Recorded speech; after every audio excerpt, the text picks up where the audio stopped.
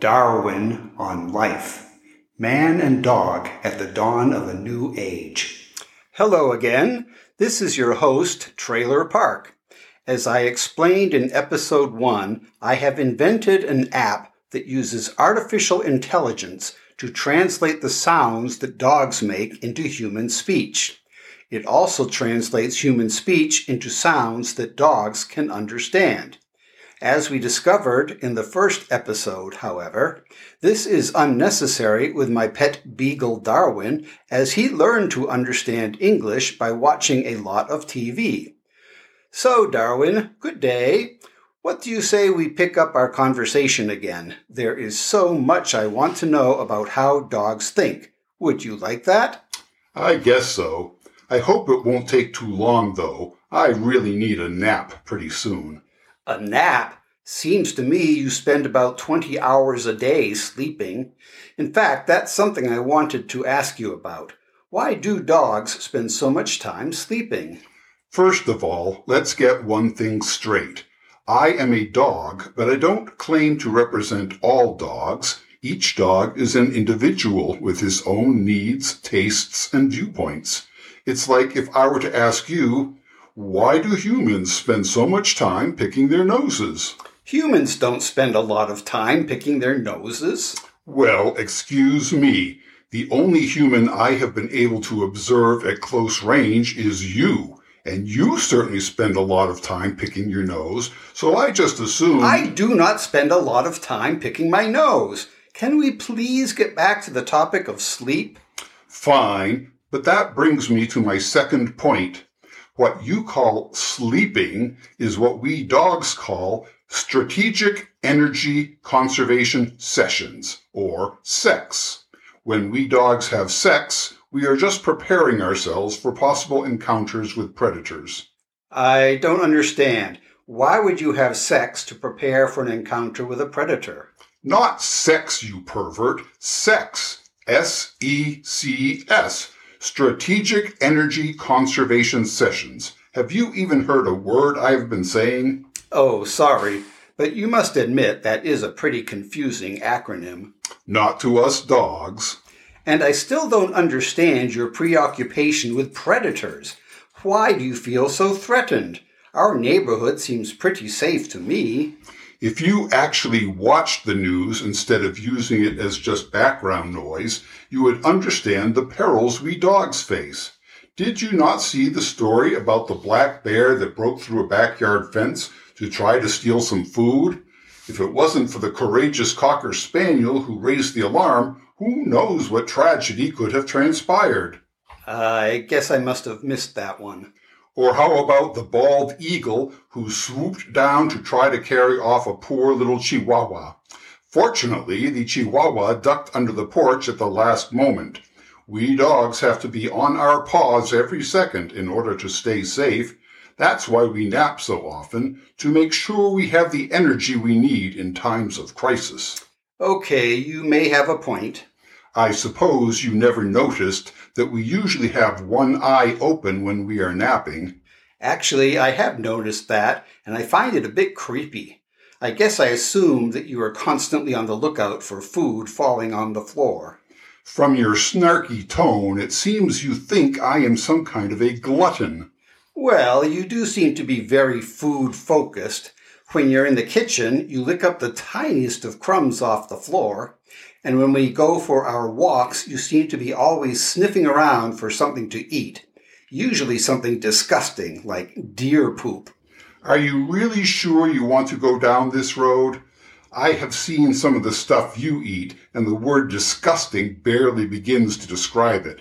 Fatty, salty snacks with no nutritional value, sports drinks in colors not found in nature. How you manage to stay alive is a mystery to me. Okay, I admit my diet is not always the best. But don't I give you enough good food to eat? I mean, you get 3 meals a day, and when I go out, I always leave you a chew toy filled with peanut butter and kibble. You have to understand that we dogs are natural scavengers. It is in our DNA to be constantly on the lookout for food. Don't forget, we have been domesticated for only a few thousand years. We still have the instincts of our wolf ancestors. I would have thought that instinct would have died out by now. You humans have had handkerchiefs for thousands of years, yet you still pick your noses. Okay. Can we declare a truce? I won't complain about your scavenging if you stop commenting on nose picking. Deal? Deal. Thank you. Oh, there's something else I wanted to ask you. Do you know why I called you Darwin? Let me guess. Charles Darwin, the guy who came up with the theory of evolution, explored the Galapagos Islands on a ship called HMS Beagle. So you thought it would be cute to call your beagle Darwin. Wow, that's right. You really are remarkably well informed. Even some of my cleverest friends don't make the connection until I point it out to them. So what you're saying is that you gave your highly intelligent and well-informed canine companion a joke name. Nice. Gosh, when you put it that way, it does seem I was a bit insensitive. Would you like me to change your name? Don't bother. All the names you humans come up with sound stupid to us dogs. Do dogs have names for each other? Like when we run into Rex and Daisy on our morning walk, do you greet them with a dog name? As I'm sure you have noticed, when we dogs greet each other, it is less about talking and more about smelling. Because of our poor sight, we don't necessarily recognize each other until we have a chance to give each other a good sniff. Our sense of smell is so refined that we can identify thousands of other dogs just by their individual odor. So we don't give each other names in the same sense that you humans do. Besides, human names are based largely on family connections. Since you humans separate us from our families at a young age, a naming system based on family ties wouldn't make sense for us dogs. So we have developed a system based on our unique fragrances. I see, but how exactly does that work? There is no way to explain it in a way that you would understand. The best I can do is by analogy. Take the dog you call Rex. The two principal strains in his unique fragrance are sandalwood and decayed pumpkin. So in human language, you would call him sandalwood decayed pumpkin. Wow, that is fascinating.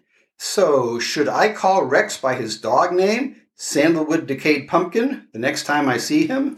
If you do, I will bite you very hard in a very sensitive place. Why? That's his name, isn't it? I said that was an analogy to a human name that captures his essence. It would be very offensive to actually call him by those human words. Okay, I will stick with Rex. But if you don't mind me asking, what would be the analogous name that you go by? I do mind your asking. I don't trust you not to use it. Must be something embarrassing. Since you dogs greet each other by sniffing your private parts, I am guessing that most of the names involve unpleasant body odors. Am I right? I am really starting to regret agreeing to talk about this. For your information, dogs' odors are not the least bit unpleasant to us.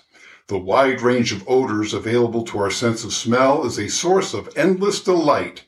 It's like the way you listen to classical music to enjoy the wide range of notes and the multiple instruments in a symphony orchestra. And the same way that hearing a familiar voice is pleasing to you humans, we dogs get a warm feeling when we smell an old friend. You know, I really am learning a lot from you, Darwin. I can't wait to dig into some other topics in future podcasts. Before you head off for your nap, I'd like to ask you a couple more questions. Do you dogs have names for us humans based on the same system of individual odors? Of course. Why else would we sniff humans when we greet them? Good point. So, just out of curiosity, what would be the analogous human name for how you refer to me? Are you sure you want to know? Do you promise not to be offended? Sure. What is it? Booger's junk food. I call you Booger for short. Fair enough. Enjoy your nap, or your sex as you call it, and we will talk again soon.